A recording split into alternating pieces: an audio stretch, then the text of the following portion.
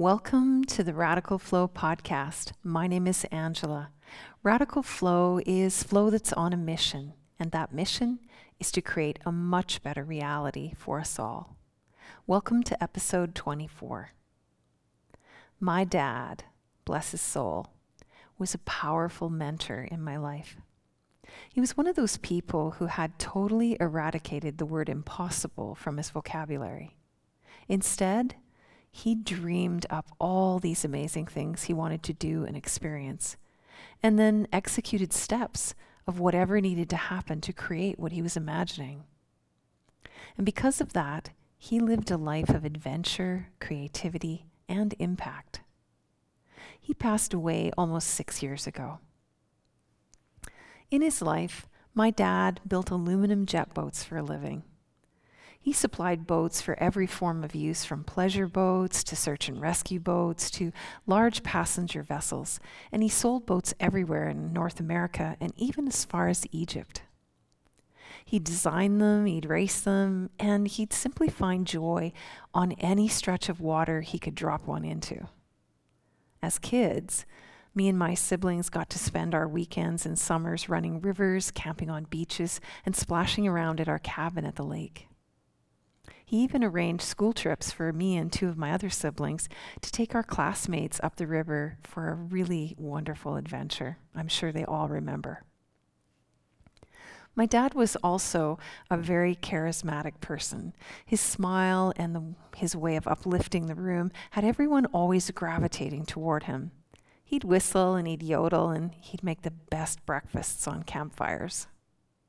He'd always be the one to instigate the evening party, and then as soon as it kind of got rolling, he'd slip off to bed early so he could rise at dawn and greet the next day ready to create and enjoy his life.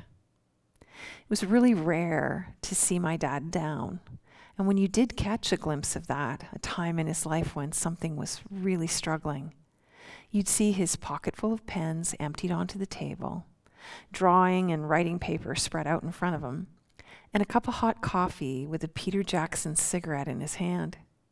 He wasn't going to stay stuck in his rut.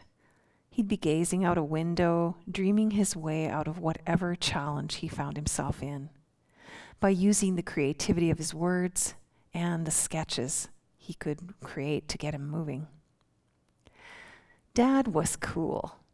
And even more so, he was a massive inspiration to me my whole life. Dad also had very practical wisdom to offer, and it usually came in the form of a boating analogy. All of us kids would pile into the boat, the last one untying the rope and pushing off the shore as they jumped in. We'd float into the current as the engine fired and warmed. Dad would be standing at his seat, one hand on the wheel and one hand on the throttle, and then he'd turn to us and say, "Heads up, tails a-risin'." This was code for pay attention, we're moving. Dad always told us that when you're running a river, you have to get up on step. Now, by get up on step, he meant throttle forward far enough to create enough power to get the boat up and on top of the water. Not enough power, and you just plow around with the nose of the boat in the air. And now in that state, not only could you not see, but you had little chance of responding to the changing conditions that a river and its current would always bring. Getting up on step meant applying enough speed to pop you up to ride in about 4 inches of water. This way, you could maneuver the boat to avoid obstacles, slide it onto its side, and make any of the necessary turns that you'd need. If you applied too much throttle and moved too fast, well, then you'd lose your ability to react in corners and you'd slide right into trouble. There was a perfect amount of momentum, something you'd get a feel for, the sweet spot. And of course, that speed adapted to the kind of water you were running in. Sometimes slow and steady was what was needed, and sometimes fast and flying was the recipe. Dad's other piece of advice was clear and simple, and it applied to everything about running a river and having the life you wanted. It was simple. Keep the pointy end forward. You didn't want your boat running backward or sideways down the river. You had to keep your focus and the nose of the boat pointed wherever you wanted it to go. Now in life, you had to keep your focus on what you wanted to create and experience. Any deviation could send you off course, or worse, set you into spinning in uncontrollable circles that may or may not work out in your favor. Now, this never meant that you ignored what was behind you. You always learned from where you'd been and remembered what was important about that. But this was always filtered through a willingness to just let go of the past so you could focus all of your energy where you really wanted to go. My dad was a living example of this. He lived a life of creativity and adventure and inspired a whole lot of people into following their dreams, and in particular, a batch of 6 kids. He was also human with his faults and characteristics like us all, but he is one of my most impactful mentors, even now, even after he's passed. So why am I sharing my dad with you? Because his advice is simple, relatable, and important. Get yourself up on step and keep the pointy end forward. When we look at a flow cycle, we see a wave going up and going down. The wave goes up, it crests, it flows down into a trough, and then starts flowing up again. It's a wave. It's so easy to get stuck in the first phase of the wave, deep in the trough, in what we call struggle mode.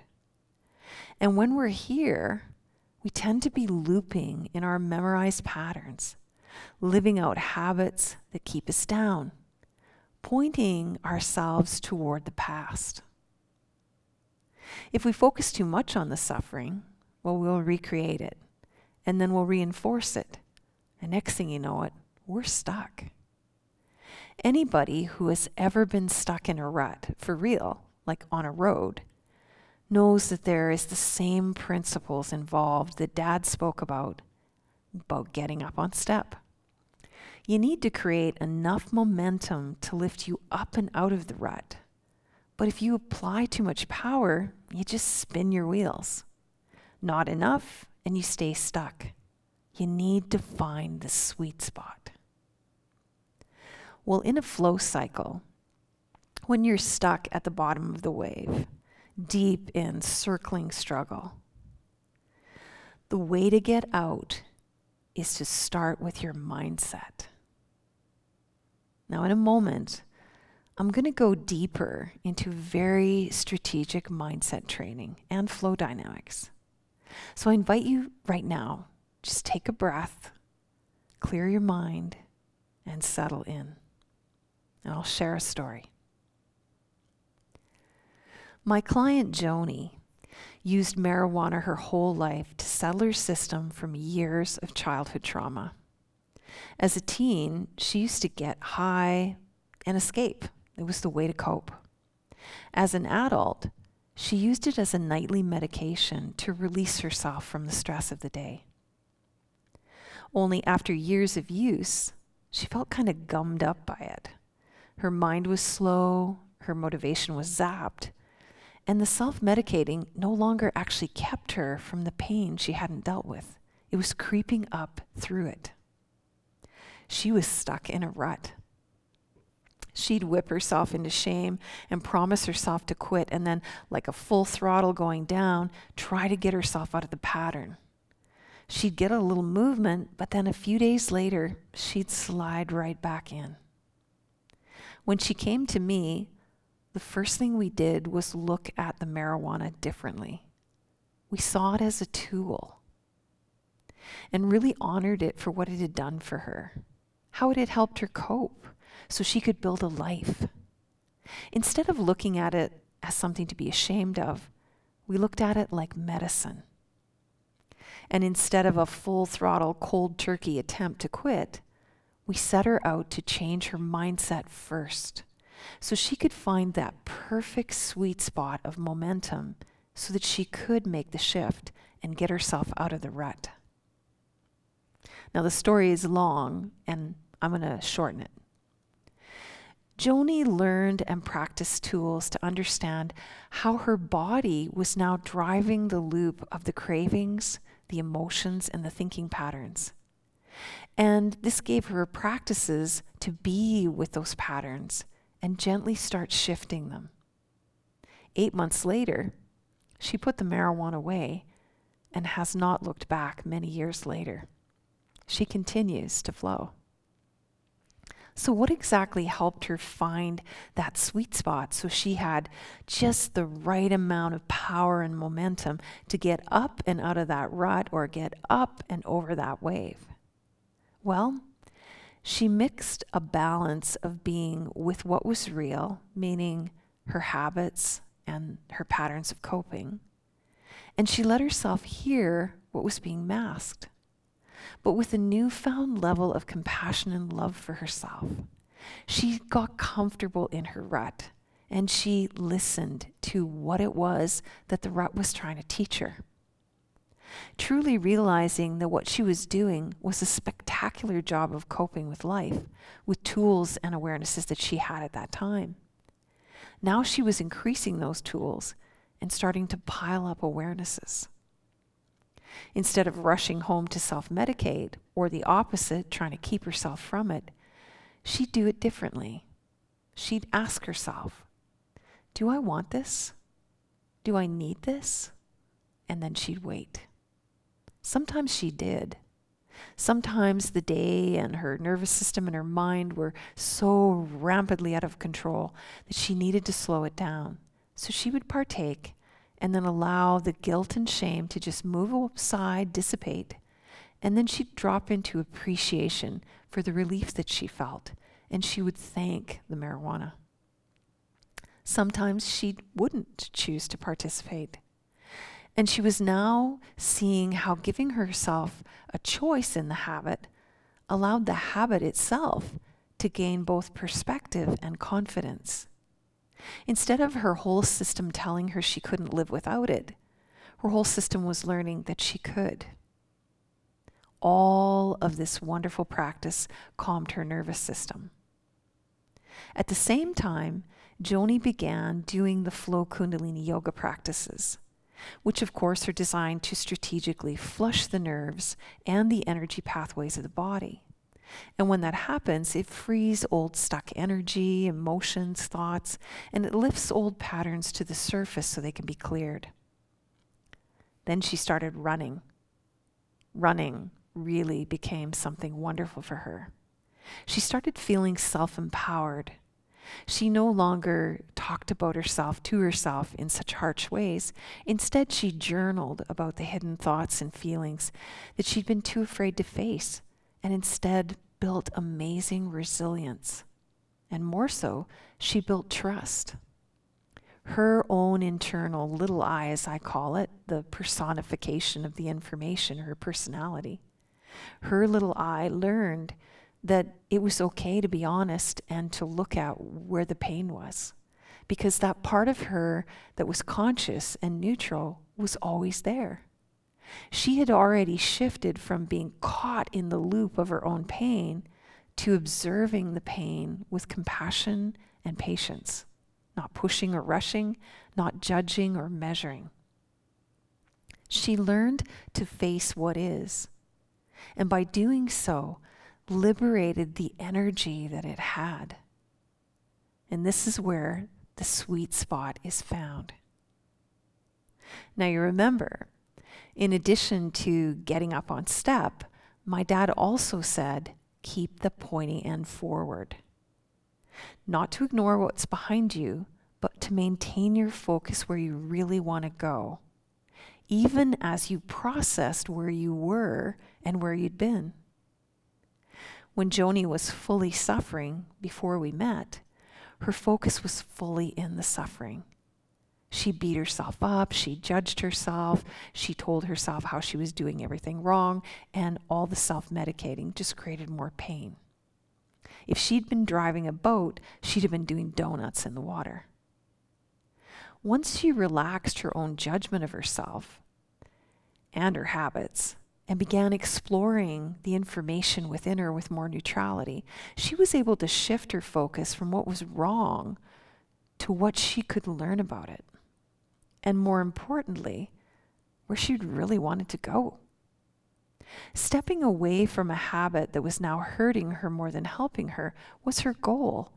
And as she trained her mind to be okay with the struggle, to learn from it, and to release its energy, she was able to point her focus up that wave to the crest so she could slide down the creating side to new habits. Joni is an amazing human, one of the most powerful women I've ever met. People stuck in suffering often think the opposite. They think they're so weak and helpless. They're so flawed or broken. But nothing is further from the truth. They are dealing with enormous amounts of struggle and pain and pattern and program and emotions and thoughts and memories and traumas, and that takes every ounce of energy in you. They are powerful, and Joni is a powerhouse. And when she relaxed her self-judgment and turned her pointy end forward, she found the power to pop up and out of that rut. She rode up onto the wave, riding its current all the way into flow. Now, I could talk about this for days and days, and most especially about my dad, but I suspect you've digested the point I've tried to make.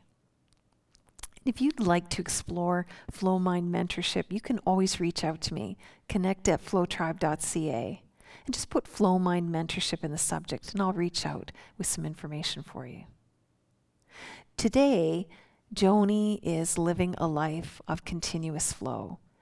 That doesn't mean that she doesn't have struggles. Oh, she has struggles, and she sees them differently. She sees them as these wonderful sources of energy that's trapped in patterns that no longer serve her.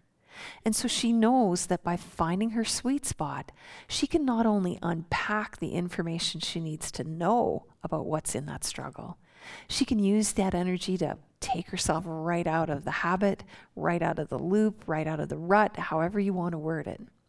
And then she's up into discovering fresh new ways in which she can create and live the life that she wants. She is thriving on all levels, and I am so privileged to have gotten to work with her and gotten to know her. So I'll close out this episode now. And thank you once again for joining me in the Radical Flow podcast. It means the world to me that you do. And if you've enjoyed it, I'd love it if you'd go to your favorite podcast platform, Apple, Spotify, or Google, and subscribe. And until next time, we'll see you in the flow.